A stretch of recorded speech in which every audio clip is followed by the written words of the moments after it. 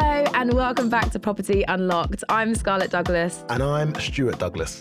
Whether you're a first-time buyer, renovating your home, or just curious about the property scene, we've got you covered.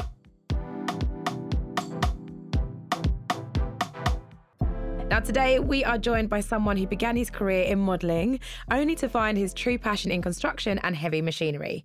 Introducing to the podcast, the Daniel Ashville Louisy. Daniel! Hey! He is the founder of the Ashville Group of Companies, which has skyrocketed in popularity under his leadership.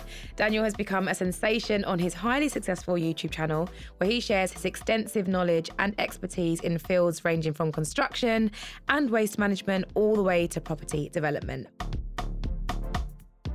So Daniel, I already know your journey into where you are now, how you got here, but obviously our listeners may not. And I remember when I was with you in the box the other day at QPR, you kind of gave a rundown of your journey to how you got to this point. So I would love you to do the same for the viewers. It's an incredible story. Always had an interest in property. Went to university, did sports science. Came out of uni, I was doing strength and conditioning coaching with professional cricket players. And I was also doing a bit of modelling at the same time. Saving money, managed to buy a house in East London a very, very long time ago, like 2003 or something like that. I had to buy it in East London at the time for two reasons. One, that's what my resources dictated. But two, because I followed the lead that if I buy a house in East London when the Olympics comes, I'm going to be really rich. Right. And did that work? No. Yeah, it didn't really work out for me and a lot of other people. Oh, okay. Anyway, so I bought my first house. I lived there. While I lived in it, it was a building site. I used different subcontractors, did a loft conversion. At the time, I thought like I was the world's best developer. But it was very basic what I was doing. Right. And I was labouring and I was learning with the teams, trying to get my head around building work and trying to pick up as much as I could, just on site, trying to be a sponge while living on a building site, making sure that I walk around in sliders so nails don't go through my feet when I'm going to the shower. Nice. Yes. And then remortgaged, because again, it was easy to lend money at that time. And I bought a flat round the corner in Silvertown. I don't know where Silvertown is. Silvertown's just round the corner from Canning Town, because at the time I used to do a bit of training, bit of boxing. Down at the Peacock Gym. Even though you're a model? Yeah, well, you know. Don't get hit. You clearly were that good of a boxer. I wouldn't really say I was a model. I say I did modelling. You know, if I cook you dinner, it doesn't make me a chef. Okay. You got paid to model and pose and wear other people's fine. clothes. All right, if that's how we're going to define it, then yes, I did. Yes. Okay, fine. And obviously for viewers watching, if you're listening, you can't see him, but he's very model-esque, is he not?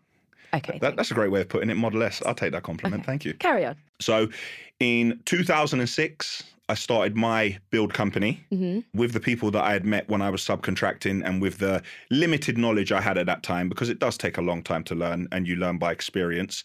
I used the portfolio of what I've done and I began to take small jobs through the network that I already knew. Right. So I met someone in Harley Street and I still do work for the gentleman to this day. Oh, amazing. And I went to his house and I remember walking in the house, I was like, oh my goodness, man, this is a £6 million house. Like, just stay calm. Yeah, play it And cool. I spoke to him and he gave me a look and he was like, I think he knew that I wasn't experienced as I was making out.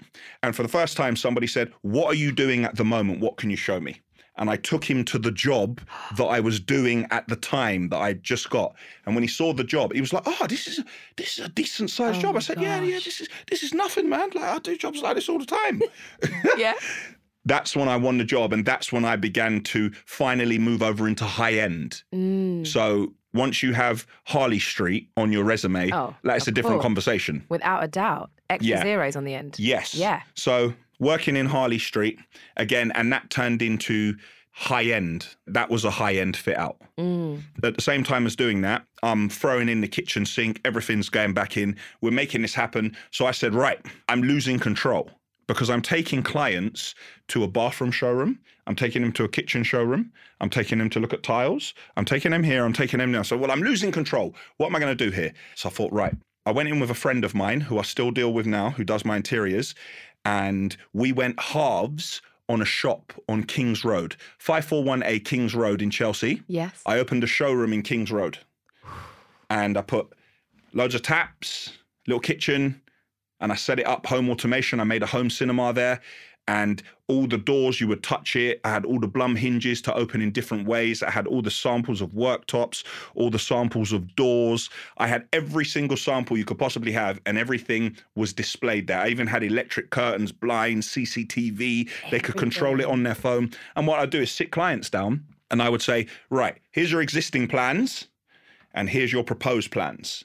Oh, well, that's a great space. Can we move this here? Yeah, we can move that there. And I'd run to my computer, change it, show, here it is. Yeah, that's perfect. Oh, what sort of format tiles? Well, those tiles are 800 by 800. Could we do bigger? Yeah, we can. I'd run round the curtain. Here's a meter by a meter tile. I love that tile. Write down a little note.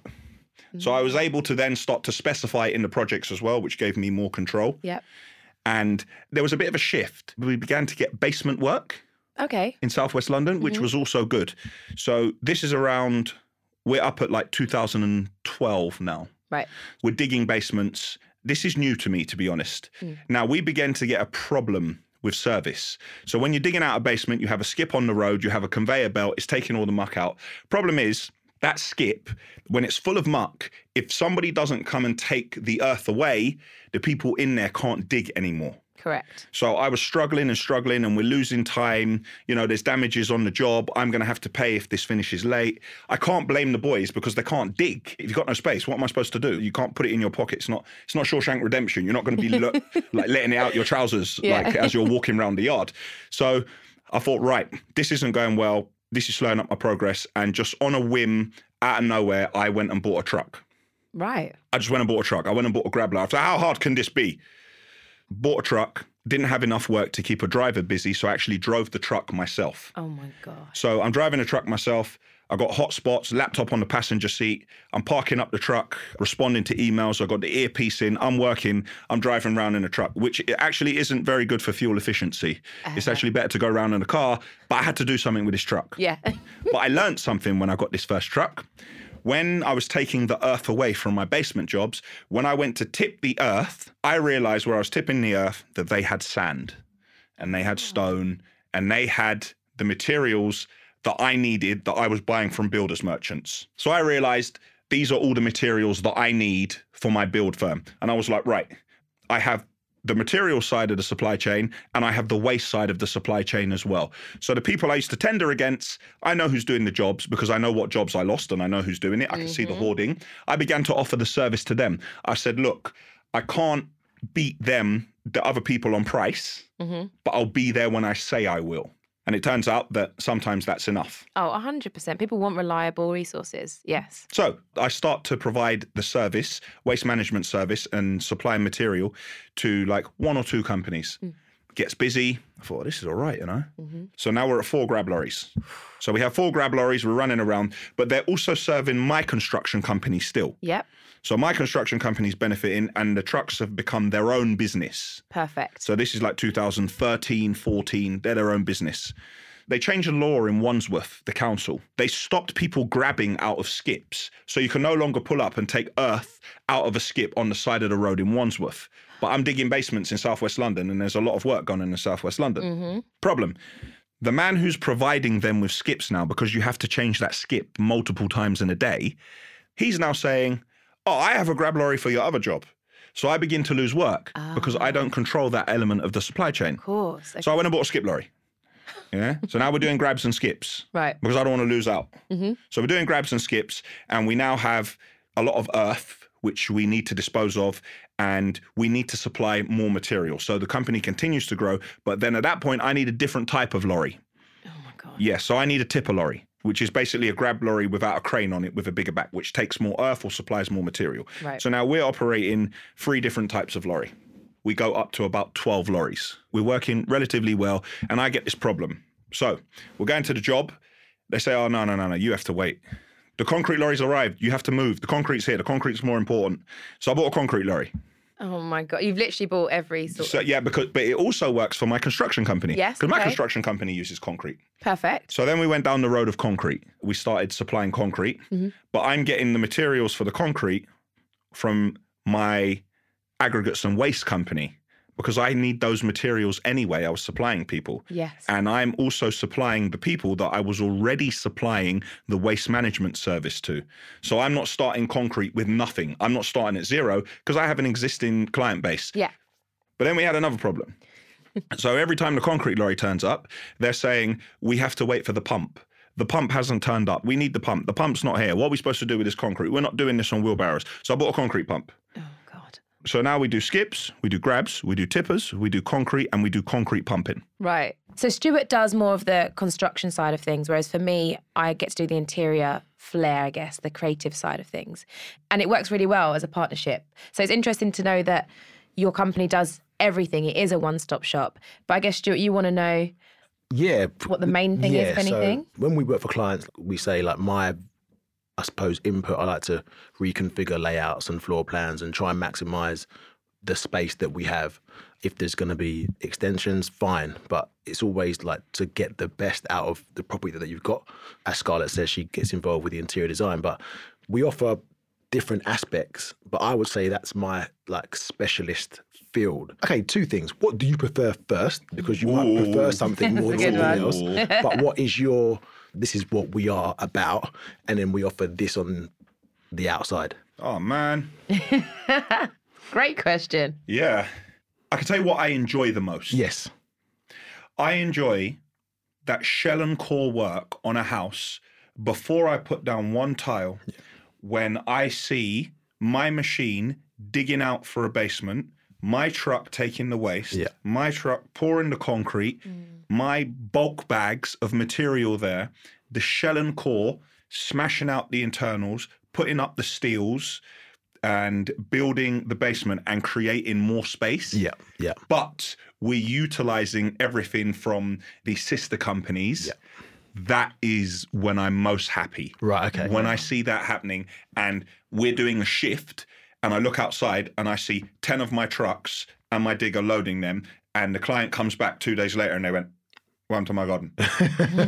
You know, we're putting in material and we're whacking it and we're pouring concrete, and day after day, everything that's been built is working together and making the construction company more efficient and work well. And the fact that it happens now sometimes without me getting involved, because all the people in the different companies, they all know each other and they communicate. So the foreman on site and the project manager, they're talking to the guys in transport and operations, and they're organizing all of this. And I'm kind of just there, I'm not really doing it. I'm just trying to just be involved. So that is when I'm happiest, when I see that happening. I prefer shell and core work. My least favorite time, just before you hand over, because it looks like nothing's happening. Right, okay. And you're trying to finish that fine detail and the client pops around and you're doing snagging. That's my least favorite time, because to get that fine detail and to get it over the line, if you don't deliver at that point, nobody cares how well you built it. It's all about what they can see. It just feels very slow and stagnant at that point. So do you have any subcontractors that you rely on, or is everything in-house? There are things which I used to do, which I don't. I used to build all my bespoke cabinetry in-house, but I stopped because I don't have a spray booth. And I was building cupboards and dismantling them, taking them to get sprayed, and then bringing them back and putting them back together. It didn't make sense. It was more efficient to get someone trusted to do it. We use people for windows, because I don't make windows, and I want my Fenza, and I want and I want guarantees.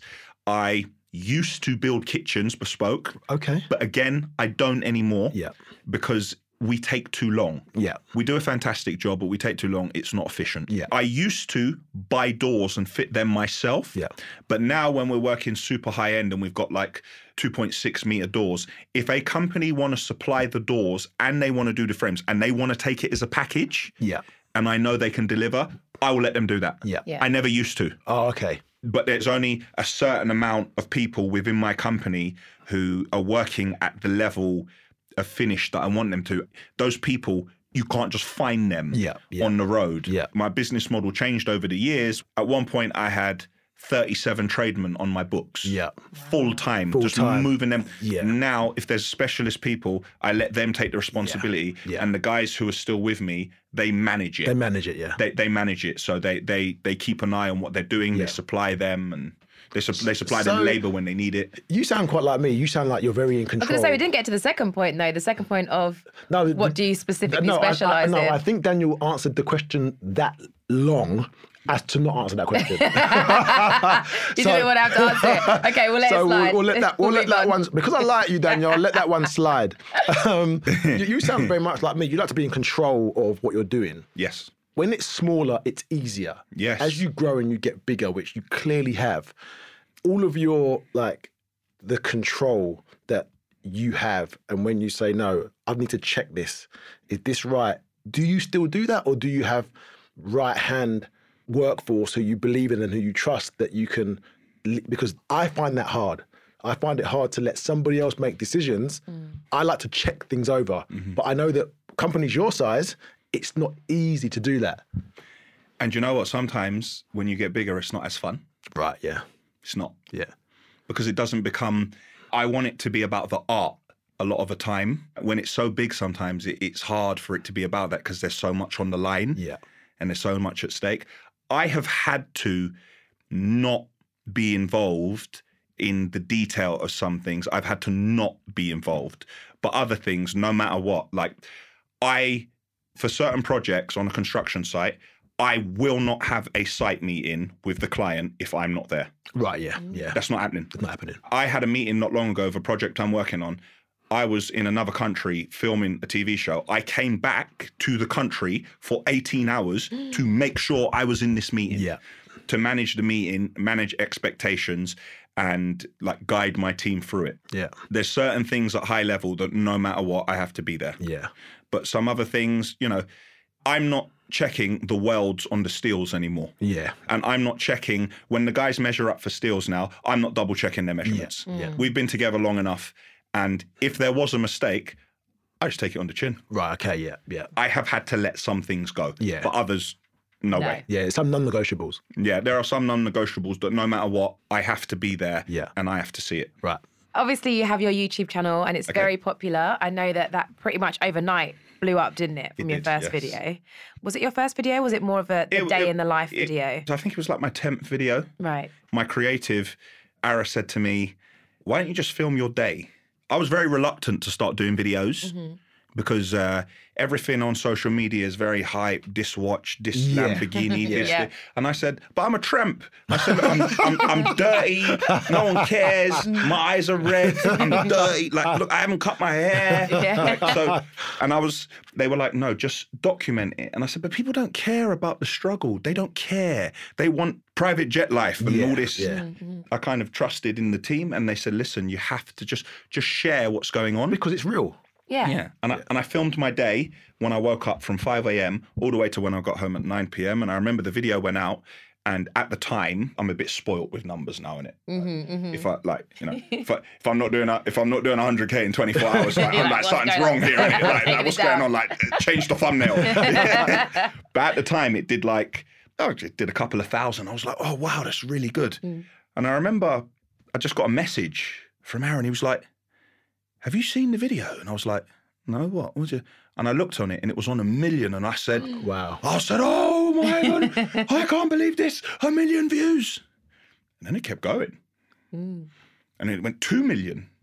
And after 2, it went to, I think it's about 2.5 now. Oh, wow. Wow. Yeah, and we couldn't understand what was going on. But then as I met people and I connected with people and people began to come up to me and speak to me, I think for some reason it got moved over and was being recommended into not construction, in an urban thing. People were saying they were watching videos of UK rap artists and there was me, day in a life. Next to me. Right, yeah. So I don't know what happened in crossed over. Yeah, in the algorithm. And once it crosses over an algorithm, if people click on it, they think, well, let's give it to them more. Let's give it to them more. Yeah. So, it's so great. That kept building, and obviously that got other eyes on you. Yes. To now get you onto our television screens. Which I know you can't tell us a huge amount about. Yeah, I finished filming. Yes. I filmed an international engineering show. That's my passion. I've gone all around the world. I've gone to South Africa. I've gone to Las Vegas. I've gone to San Francisco. I've gone to LA. I've gone to Finland. Wow. Italy, Austria, I'm probably forgetting somewhere. No disrespect if I forgot your country. But there are so many to remember. And I filmed a TV show. It's going to be on a global network. Right, okay. And I believe it's going to launch in September. Brilliant. Okay. So finished season 1. So let me ask you a question, Daniel. Like, you're doing the filming now. You're a very charismatic man like myself. Oh, gosh. Where do you find time to go gym? Because you're a big guy. Do you know what it is? Do you know what it is? My weight fluctuates. Okay. My gym fluctuates. Right, okay. So I had a shoulder operation and I had to reconstruct my shoulder like about 1.5 years ago. Okay. And I didn't train for a while. And when the TV show was coming, there was this part of the TV show where they told me where I was going to be bare chest. Your top yeah. And I went to a mirror to really assess what's going on. So I went into this mirror and I assessed what's going on. I was like, well, and then the trouble for me is if I go online, there's all these modeling pictures. And I looked at that on my phone. I said, no. Right. I got to do something here. I've been back in the gym properly for a little while now. And the shoulder's good now? It's getting there. Good. I need to train for my mental as much as my physical. Yeah. It's like a reset for me on a daily basis. Yeah. I get my second wind. Yeah. I try and train on an evening or first thing in the morning. And it is the only time when I'm not working. Yeah. If I'm not in the gym or when I'm sleeping. But so We're still dreaming about work though, while you're sleeping, yeah. You're very busy. Like, you get up at 5. Obviously, from that same video, it's constant. What drives you? What makes you do this? Like, what is your driver? But I often say to people, like, what is your why? The ones who have a why are the ones who are driven. I'd like to know what drives you, and do you have a why? it changes. It starts out at just pure excitement and energy. And I want to do this, and this is going to be fantastic. And you get that fire in your belly, and you're like, "This is going to work." And people think you're mad. Like, what's the matter with this guy? Yeah. And a lot of things you do, they don't work, but you keep going on. But when the stakes are so high, like what I'm doing at the moment, sometimes I'm driven by a fear of it not working. Right. Yeah. Because it's got so big now. Yeah. If it goes wrong, we're all in trouble here. Yeah.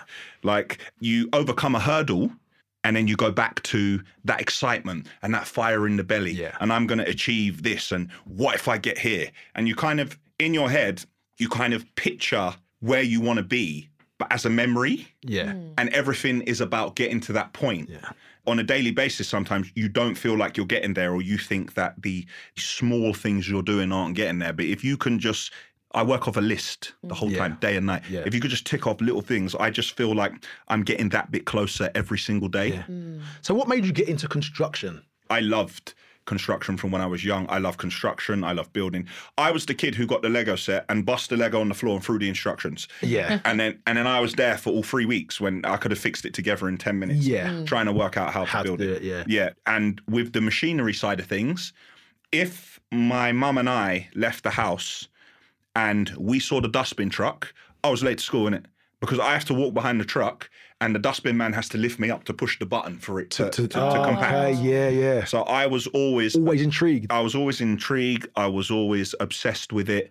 When I used to go to St. Lucia in the summer, if my uncles were building or putting down a slab, I'm helping move the sand. I'm always doing it. My uncle run trucks in St. Lucia as well. So I was part of always been part of that.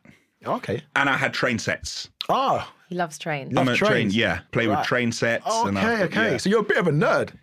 Super nerd. I'm a super nerd. I've still, my coffee table at home, I still have diggers, trains, everything. And people come to my house, they're like, this guy's not ordinary. Yeah, but look what it's given me. Exactly that. I mean, I recently watched a film, The Fabelmans, which is the story of Steven Spielberg. And it's so interesting that he once watched a film when he was younger, saw a train crash actually in the film, but just that feeling he got from watching the film, he knew he wanted to make films for the rest of his life. So it's always something, I think, as a child that gets you, and that's the catalyst to it being who you are as an adult. I've had that a few times in my life. Yeah. The truck thing was like that. Mm-hmm. I remember where I was at my shop in Kings Road, and I saw a truck across the road. I saw an Aggregate Industries truck, a white truck, tipping, and I saw Aggregate Industries, and I thought, wow, Ashville Aggregates. Yes. Yeah. There it is. And truth be told, in my depot now, I do a lot of business with Aggregate Industries and I make videos with them. Oh, do you really? Yes. The same company who I saw their truck and I said, that is what I'm going to do. Yes. I now work with them. So how long ago was that? We got our first truck in 2013, so that must have been about 2012. Oh, okay, right. So that was the first time you had one of those moments. When was the second? That was later on. I had those moments from years ago. I was always having them. But when you get those moments and those feelings about in construction, you're governed by your resource. Yes. So I want a house in Knightsbridge. Well, you can't afford it, can you? So I went to East, where I could afford. Yeah. And I did make this mistake a couple of times. I had very bold aspirations and I wanted to be high end. Right. But I couldn't afford to be in high end when I was developing myself. So I was doing things that maybe I shouldn't have been doing them in the areas I was doing it. Yeah. Because that's what I wanted to do. But that's almost like your apprenticeship. You go in there and you learn and you try certain things. You have your passion and, like you say, you have a high-end feel that fits you. Yeah. I don't think that's wrong as long as you learn from that. You clearly have. I did an in-house development, some background. When my mum came to this country from St. Lucia, she had a room on Portnell Road, just off Harrow Road in West London. And 2 streets away from Portnell Road, where me and my mum used to be in a room together, you know, with the Keller gas, and they got to wash you in the basement. Yeah. Because it's freezing cold. Yeah. I bought a house on that road about 3 years ago, a full house, 2 roads away, and I refurbished it and turned it into 3 flats. Right. Wow, okay. And then all the staff who worked for me, all the machinery I had, all the years of experience, because it was on that area, Queen's Park Station's at the bottom of the road. This is now a great area. Great area, yeah. Yeah. I could just do, like, everything was second nature, and I found it so easy. Really? Other than the fact that it happened in the middle of lockdown. Which development funding, I really got punished with some development funding because we had to close the site and they were charging me 14 grand a month interest when the site was closed, which is another story altogether. But the actual build and the process, that was one of those exciting moments. Yeah. Would you say that that's probably been one of the most passionate projects you've had to date? Yeah. Yeah. Yeah. I wrote it down, the stuff. I had plans because that's the right thing to do. Yeah. My staff have been with me so long, I swear I could have walked in there and go, you know how to do it? And they would have done it. Yeah. We've rewired and plumbed so many flats. Look, we're just going to do underfloor heating in the bathrooms. We're going to do a wet system everywhere else. We're going to go with the Valiant boiler. We're going to go with this kilowatt one. We're going to do this. Don't buy those radiators. Those are dead. Buy this. Do this. In this room, we're going to have this fabric. We're going to build the cupboards here. We're going to keep them simple. We're going to... We've been together so long. It's you just say a bunch of stuff and everybody runs in a different direction. And just gets on with it.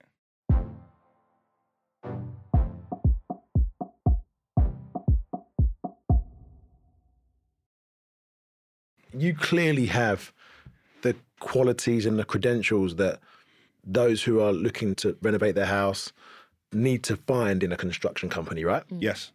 So what else would you tell the listeners? If you're thinking about doing this, you're thinking about a big renovation, maybe a total rebuild, what should the listeners look for in a good construction company, but also the red flags of a bad construction company? Before they look at a good and bad, people need to decide themselves on their resource, and is it more important to spend a certain amount of money, or is it more important to live your life in a certain way? Is this about lifestyle or is this about budget? Right. Because more often than not, to create the house you want, lifestyle, sometimes economically... It's not affordable. Yeah, it's not affordable, but it feels like it doesn't make sense. Yeah. So when they're looking for a good company, they definitely need references. Yeah. They need track record. Yes. They need to see jobs, what they've done in the past, and they need to be able to get on with the person. It's a massive thing for me. I've always found that working the other way with clients, obviously sometimes you can't always work with who you want to work with. And it goes both ways with a builder or with a client. Anyone who's a nightmare in the beginning is a nightmare in the middle, and they're a nightmare at the end. It doesn't change. So you need to make sure that you can get on with that person. And you need to make sure they have all the necessary insurances in place, and you should definitely follow up on the leads they give you. Right. If they're giving you people's numbers and addresses, you should definitely spend the time to have a look. Probably for a normal person who's not in construction, refurbishing your house is probably the single biggest decisions you will ever make in your life. And for somebody who in like a normal job who gets paid the same amount of money and they have to save, or their parents are helping them. Like, this is probably the most money you will ever spend. And once you spend it, you will not get it back. No, exactly. Unless you sell the house or remortgage it, of course. Yeah. Yeah. And bad, how do I say this? Bad. But just be real. Tell everyone how it is. I'm sorry to say this, but if it's too good to be true, it normally is. Yeah. If there is someone who is pricing a job so cheap, I often say to people, and people say, well, why does it cost this much? And I say, all right, let me break it down for you. How many people you think are going to be here? And I say, all right, 10. He goes, how much do you think then people work for a day?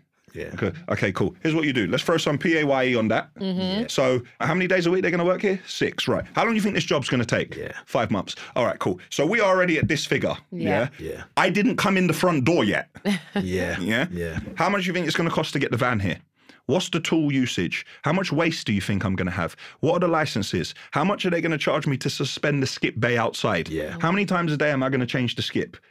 I don't have materials yet. Yeah. How much is the structural engineer going to charge me? How much are the steels going to be? The price of steel has gone up. Can I even get multi-finish at the moment? I'd say that people need to tread carefully and do their homework. And the cheapest quote is not always the best quote. Yeah. Pay cheap, pay twice. Yes. And a lot of people have got burnt. And we get phone calls from people who someone else has started the job. What do you do with that? I wonder. Yeah, we've had the same issue. That people will Yes, we say, have. can you come and fix this problem? That's interesting because even if you try to rectify it, if something goes wrong that wasn't down to you, It's a grey area. yeah, who's liable now? I say, if you want me to redo it, I'm starting from scratch. Yeah. You say, yeah, but they already did the plumbing. Yeah. If you want me to do it, I am starting from scratch from the beginning. Say that quote again. Pay cheap, pay twice. Say it one more time. Pay cheap, pay twice. So that's what happens. So make sure you get a good construction company in from the beginning, right? But I will say, for a person, like, it's not easy. Yeah. Like, it's really difficult to find a good construction company. I do a lot of my things in-house, like production, websites. People will work for me full-time. Yeah. I've got this real bane of, like, I've got people to do things for me which aren't related to construction, and I've been burnt in other areas. Yeah. So I know it's not easy for them. Yeah. It's very difficult, and, you know, it's a minefield. Yeah. The problem is sometimes they don't know it goes wrong until it has gone wrong. Yeah. Because they can't see the signs. Because when they're building your house, you don't actually know. Yeah. Until afterwards. Yeah. So have you ever, you were saying that you need to get on with your clients. Have you ever turned someone down purely based on, I can't stand this person? I wouldn't say, I would say yes, but I wouldn't say I can't stand them. I'd say the relationship was challenging. Right. It was, if people are being unreasonable, if I think that people are being unreasonable or they're making it an unhealthy environment, sometimes people, the way they behave can make it unhealthy. And the worst thing for me is it's happened before, long time ago, and I've learned, when my staff say, I'm not dealing with them. Right. And then I'm in trouble. Yeah, because you know that. Because what am I supposed to do? I'm stay there myself. And start digging the extension. I'm like that. Yeah. So if it's challenging trying to communicate with the person and they seem like they're not being reasonable and they're not listening, then I often turn work down. Right, okay. I do it now. There were many years when I was in a position where I just had to shut my mouth and take it. Yeah. And I did. Yeah. And we got burnt with it every time. Right. But at the end, I still had the pictures of the job on my portfolio. Yeah. And when I show the pictures of the job, nobody don't know the struggle that I went through with that person. Of course. So in terms of you now, I want to know a bit more about you. What's your style like? What is your house like? What do you look forward to doing when you go home into your own place and your own space? my house looks like a bit of a child's house to be. You remember that film, Tom Hanks, Big? Yeah.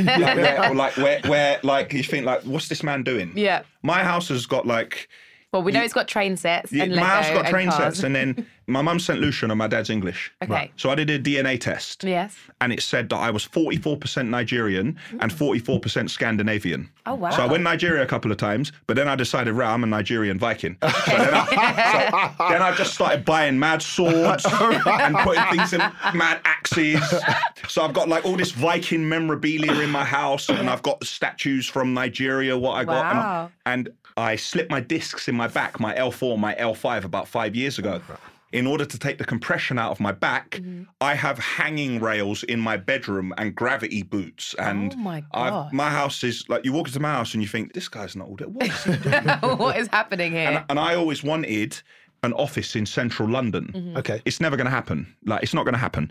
So my office in my house got a wallpaper blown up of London. Oh so my the walls gosh. are like, so I sit in my office and I just looking at Tower Bridge on the wall. So if you can't go to London, bring London to Bring you. London to you, man. So exactly. yeah. By the way, you're the first Nigerian Viking I've ever met. Ever? That's amazing. Yeah. Yeah. I can see it now. I can see it We now. could be like Jamaican Vikings. You wouldn't be here if there were. So I'm actually at a crossroad because my house, my flat, I bought it a long time ago.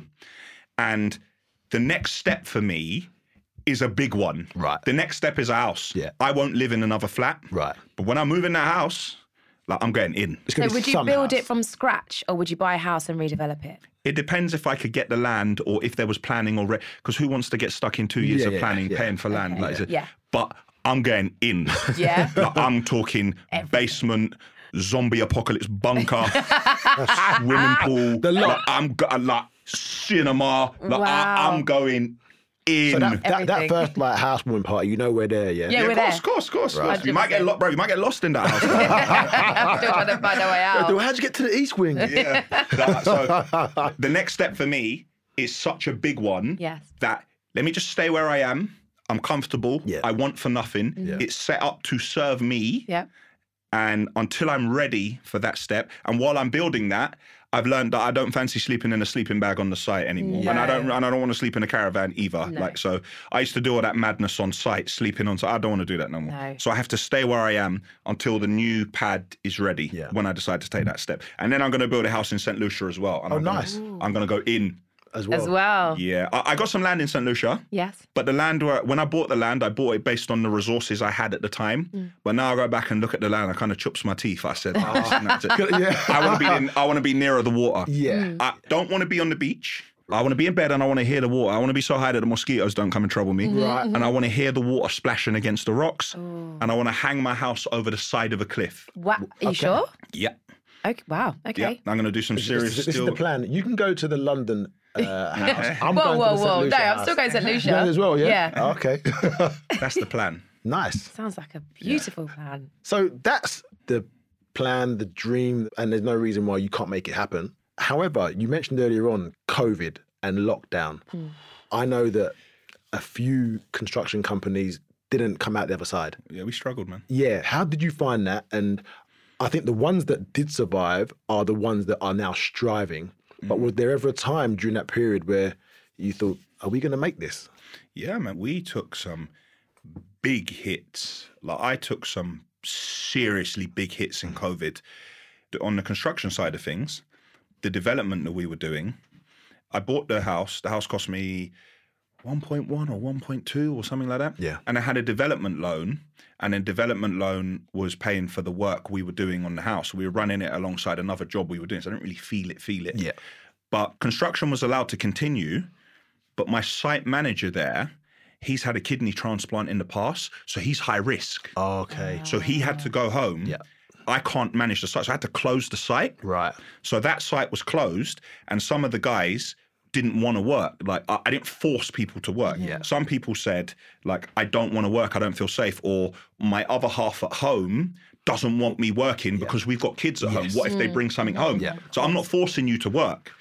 I had to close the site, and they were stinging me 14 grand a month. And when I called them and I said, but it's COVID, they went, not a problem. They wanted me to go skint so they could take it. Yes. Of course. Yeah. And they said, if you want, we can renegotiate and we can give you a different rate. And I said, all right, cool, let's do it. They said, yeah, but to do that, it's going to be 36 grand. What? Oh my gosh. That development there, COVID cost me 160 grand in interest. When I started, it was a dream come true. Yeah. COVID absolutely spanked me. And in February, everything was selling. It was going well. Yeah. I finished in April. Right. Nobody was buying. Nobody was buying. All of them were up for sale. So immediately someone came in, a cash buyer, and they bought the top floor. So I was like, right, we're nice. Yeah. I paid back, and I had 2 left. Yeah. Nobody would buy them. Now they were stinging me with the other interest rate of $7,000 a month because I paid 36 grand to convert the loan. 7. So in the end, I ended up remortgaging both of them and renting them out to stop the bleeding. Right, yeah. I was hemorrhaging so badly that I had to just like I had to stop my veins from. Yeah. And then I just had to say, right, well, the rental income's good. Let me just steady the ship. I'm on a 2-year fixed. I know what's going to happen. Yeah. They're both rented out. And let me just reassess this in 2 years, you know. On the lorry side of things, it was a little bit better with the lorry side of things because a driver is in the cab of a lorry by himself and he's handing the paperwork through the window. Yeah. They're a bit more isolated. Yeah. And I changed the way people have lunch at work in the canteen, like 1 person at a time or 2 people, but you have to be on different sides. In the office, I put up sheeting, so like some protection from them. Yeah, I put in all the sanitizer things everywhere. I followed what I could and I did as much as I possibly could. And then with all our equipment and trucks, I had to go back to the financiers because our finance bill at the time with Ashville Group was 100 grand a month. Wow. 100 grand a month on finance, paying off the plant and equipment. So I went back to them and they did work with us and they gave us a payment break for some of them. Oh, that's good. That's good. Yeah. So they gave us a payment break. So they said, because really and truly, what are they going to do? They can't use them. They're going to do it. Yeah, so they gave us a payment break and they gave me an option to recalculate the monthlies or to add it to the end of the term. Right, okay. So what did you choose? It was a silly decision. I said recalculate because I've got this thing in my head. I get it from my mum. If you're starving, doesn't matter. You got land. Like just, you know, West Indian parents, innit? Like it's just like, just pay it off, pay it off, pay it off. I should have done it in a different way. Yeah. I recalculated all the remaining payments and thankfully we got through it. And I had to make a couple of other deals with like VAT and so we had to go into agreements like time to pay agreements. Right, okay. So the VAT from that period, because what happened, they give you a break, but you don't get that trade back. Oh, okay, right. You don't like. I can't go back in time and make more money. Yeah, and when I come out of COVID, I'm not going to make double to pay back what I lost before. So I'm never going to get that time back. You're almost like delaying the inevitable. Yes. Yeah. So we had to enter into time to pay payments, things which we could afford to pay alongside keeping up with our existing commitments. Right. Okay. So I found it a lot harder in construction than I did with the trucks, but we were hit hard. Yeah. And there was a time when a lot of my staff were unwell, like COVID. Yeah. We had a member of staff who's no longer with us, and they had a New Year's Eve party and turned up on the 4th of January. And someone came to me and said, so-and-so had a New Year's Eve party. I said, what? And I went to him and I said, no, you got to go home. Too late. Oh, there was a point. There was a point. I think in my show, it's episode 16 of my weekly show. I'm in the weighbridge by myself. I've got 6 phones here. I've got the big camera on the gimbal myself, filming myself. I've got all the phones and I'm running the company, all the companies by myself. And the drivers are coming to the window and I'm putting the paperwork through and I'm like this. Doing everything. Yeah, for a month. So when do you actually have time to switch off? And well, it weren't then. Well, now, when do you have time to switch off? And when you do switch off, what do you do? We know that you go to the gym, but how do you just relax and chill? What is a day off like for you? Well, there's no day off. There's a couple hours here and there. Okay, what are hours off like for you? Boy, it's got to be a series, man. Oh, really? You're a What box sort of set stuff do you guy. like? I like a series, man. Okay. Yeah? Right now, I'm gassed on Yellowstone. I've heard good things about that. I love Yellowstone. Is it the Kevin Costner? Yeah. Oh. Yeah, I'm on Yellowstone. Before that, I'm a Game of Thrones man. Okay. Greatest series ever, Vikings, obviously for obvious reasons. Yeah. Would you go into acting? I you would. want to be one of these shows? I would, but I need to see myself on camera acting. Okay. Because there's certain actors who they don't really act. Right. But they're just there. Yeah. I don't really want to be that guy. I don't want people to be burying my acting. Right. So I know what I'm good at and what I'm not. I need to make an assessment of myself acting on camera. I like that. Okay. So yeah, the box at Gomorrah. Don't know that one. You don't know Yeah, Gomorrah? it's a gangster one. Oh, where Italian. have I been? Yeah. Yeah. Okay. I don't know. Where have you been? I don't know. Probably in the jungle. Yeah, there we go. Yeah. Ozark. Oh yeah, I've heard of that one. Yeah, I like those up. Yeah. So you're a big filmy guy, yeah? Yeah. My living room is basically a cinema. Right, okay. I got 7.2 surround, and I got electric blinds or drop down, Oh, right, 65-inch screen. Yeah. Everything's about, the movie experience. Right. Like, everything. I love how you're like, I have my flat, but your flat sounds huge. No, it's not that big. You've got it's a cinema room it's about in there. 1,300 square foot. That's a nice Pretty size. big for a flat. No. My living room is a cinema. It's more of a cinema than a living room. Okay, fair enough. Okay, It's fair not really enough. a living room. It's So, just, right, you switching off then is box sets, gym time. box sets and gym time. Yeah. That's about it. Okay, sounds good. Yeah. Yeah. You come out the other side of COVID. Has there anything that you continue to do now in your construction company that you've learned from those difficult days that you thought to yourself, this actually works? And I would never have known it worked until I was forced into this position. Or have you gone back to everything prior to? Nah, before COVID, I used to spend a lot more frivolously. Oh, did you really? Yeah, I used to spend. I said, I'll make more. Oh, okay. Like after COVID and after what happened, I realized that I focused so long on operational transportation, construction issues that there was a gaping hole in finance for me. Because I'm not an accountant. Right. And I just know there's money in the account. I'm going to buy whatever I want. Right, Right? yeah. The bill for materials comes at the end of the month and I can afford to pay it. So I pay it. I Yeah. pay everyone. I don't care. Yeah. I'm not looking 6 months, Yeah. 8 months down the road. Yeah. But I learned in COVID that you need, especially at the size we're at now, you need sound financial planning and you need accountants, you need cash flow forecasts, you need to digitalize the business and you need to account for everything that is going in and out. Yeah. And I also learned that we took a few nasty hits off people that owed us money. Right. I have taken some serious hits. Yeah. We calculated the other day, I've been hit for about, since I started, I've been knocked for about 1.2 million quid Really?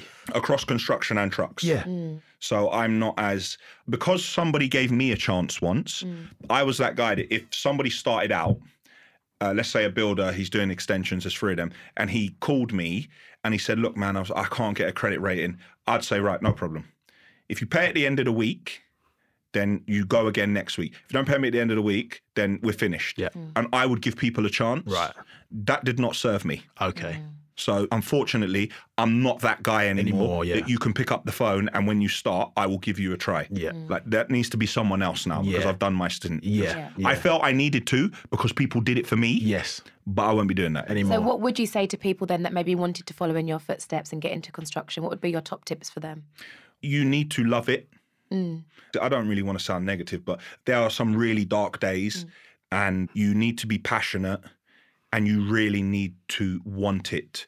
If you don't love construction, I wouldn't get involved in it. Okay. Unless you have unlimited resources and you're going to go into Knightsbridge and you're going to buy a house for £15 million with no mortgage and you're going to throw £5 million at it and you understand that you might get stuck with that house for 2 years, but in the end you'll make £7 million. Yeah. Because even if you don't know what you're doing, the market will move anyway Yeah. and you'll look like you know what you're doing. Yeah. Yeah. Unless you're at that end of the market, you really need to love construction and understand that it's not a part-time job. Okay, good one. Very good. And this, I think, is my favourite part of the podcast. This is when we start to get to the end, though, but it's finding out your best and worst of things. What would be your best construction project to date? Hopefully the one I'm doing now. Okay, tell us about that one. I'm doing one at the moment, and I can't say a lot, but people could probably work it out. A very known UK artist. Okay. And he has decided that he wants to build, I've said he, haven't I? They have decided they want to build their forever home. Oh. And they just came to me and said, I want to build my forever home. What are you saying? And I said, I'm your man. He said, I know you're my man because that's why I spoke to you. What are you saying? What can you do? And I went and looked at the house and it's a case of delivering excellence. Yeah. Right. And because it's a very known person in the media, I think that he's going to showcase this a lot. And I think it could be involved in a lot of things he's doing. Right. Because he's already talking about it. Okay. So while the pressure's on me to deliver, when it's complete, it will incredible. Yeah. Yeah. By any chance, did you happen to be in this person's music video? Okay, we'll move on. If you saw the video, you should know, everybody. Right, what would be your worst construction project to date? Or maybe the one, I guess, that taught you the most lessons, if the worst is quite difficult. Well, the one that when you think about it, you just... It makes you feel sick. Then you want to put your head in your hands. Head in your hands and you shiver. I've got a few what I think about for different reasons. The main one I would say is the development where we got hit so badly. Yes. But that was an in-house development. I'll say for a client, worst one for a client. Really good question. Worst one for a client was probably a house I was doing in Camden. Mm-hmm. And I was doing a basement extension and it was going very well, but the client didn't read the quote properly. Oh. No.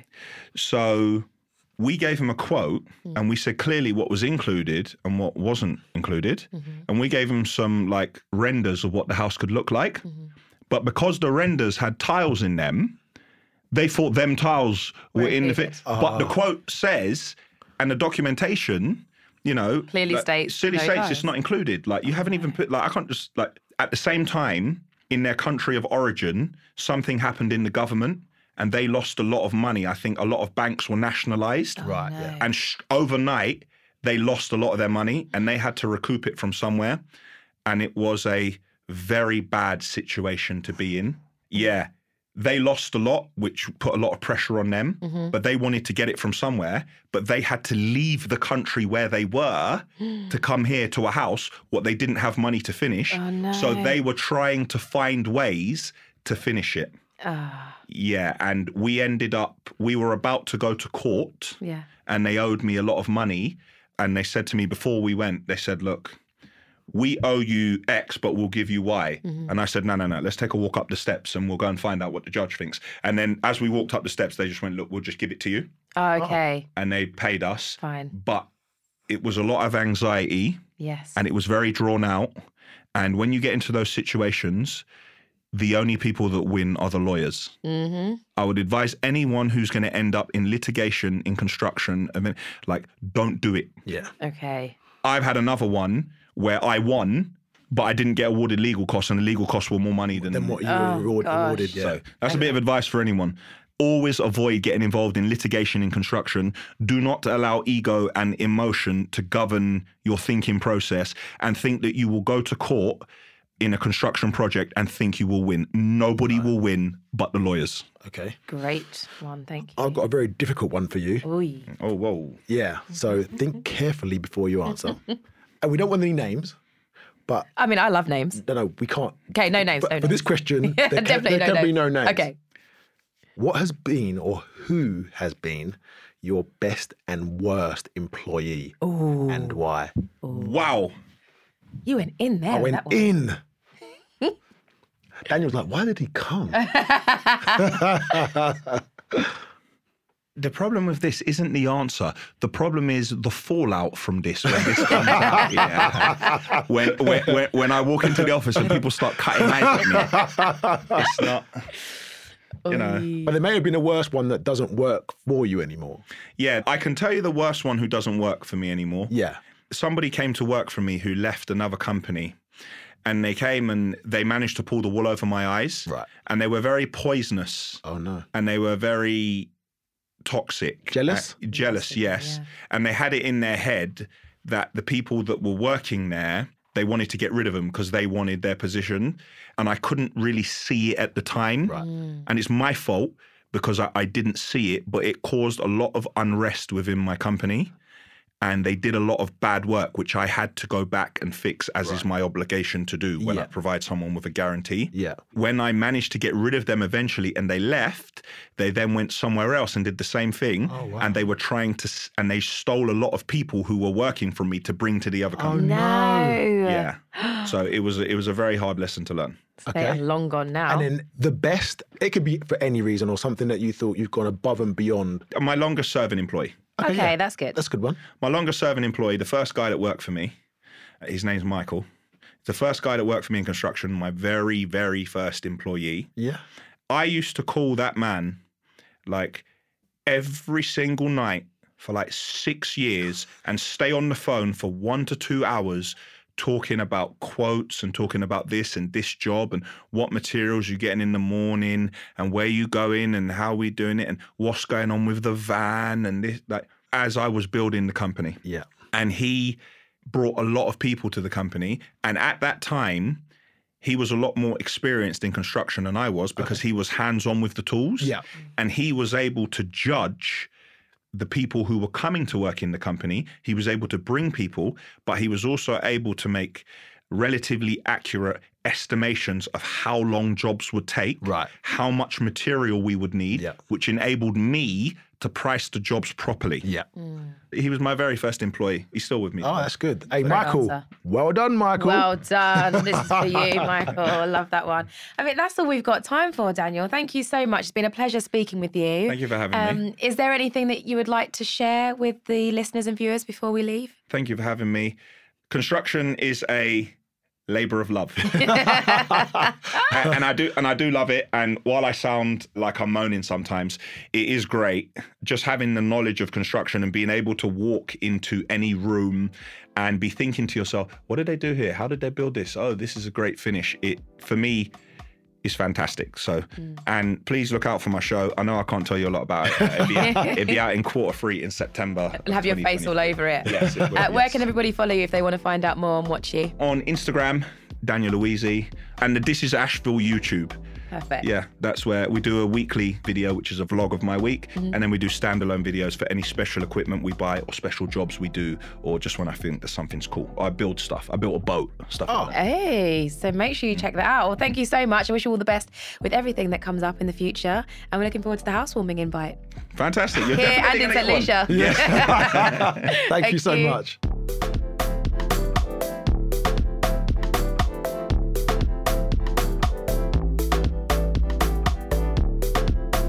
That was a great conversation actually with Daniel, wasn't it? It was a great conversation. Now, his account of the challenges and tough financial decisions faced during the COVID pandemic, that truly resonated with us as business owners. Yeah, definitely.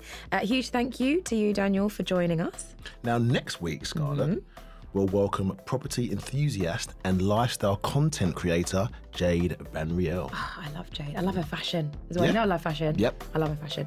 See you later, Stuart. See you later, Scarlett.